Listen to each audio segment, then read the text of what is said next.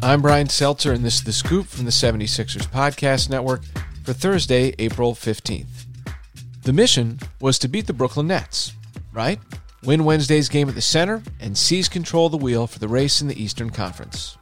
Well, that's exactly what the 76ers did. Here's a steal by Benny, and Simmons with a jam, flying in on Brooklyn, and he comes down with an acrobatic landing. There were certain truths Wednesday that couldn't go overlooked, like that the Nets were missing a ton of star power, or that the 76ers bench nearly gave up a 22-point lead in the fourth quarter. But for a team that's made no secret of its desire to land the number one seed in the East, holding off Brooklyn, 123-117, was all the first-place Sixers needed.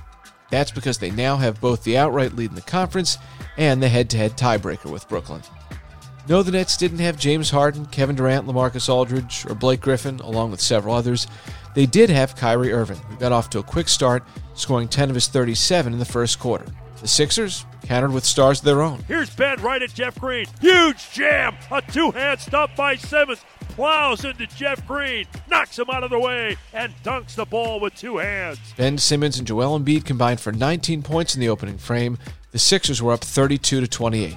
Second quarter belonged to Tobias Harris. Here's a drive by Tobias Harris right at DeAndre Jordan, up and good. Harris is on fire. He's 8 of 10. Harris dropped 13 of his 26 points in the second period and hit all 6 of his shots.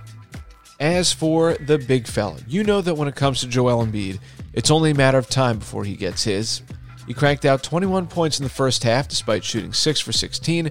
Then after the half, he was super efficient. The Sixers steal it back. Simmons goes into Embiid and beat in the lane with a right hand and in. So Brooklyn threw it away, and Ben Simmons with the interception, and Joel with a 9-footer in the blue-painted lane. That sequence right there captures a key theme from Wednesday's win. The Sixers forced turnovers, 16 of them, and punished Brooklyn for its miscues with a 28-11 edge in points off turnovers. The Sixers have outscored the opposition by 52 total points off turnovers their last 3 games, all of which were dubs. Once this happened, it seemed like it was all over. Here's Furkan out top for 3, and that's good. And the Sixers pulling away with prowess from the perimeter. That's their 4th 3 in this quarter. The Sixers were ahead by 22.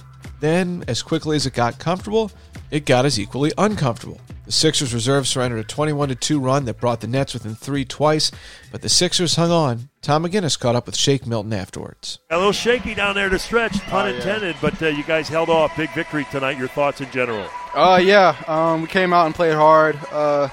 We got to just stay locked in all 4 quarters, and but overall, you can't complain with a W. So it was early in the fourth. I mean, it was only a 10-point game.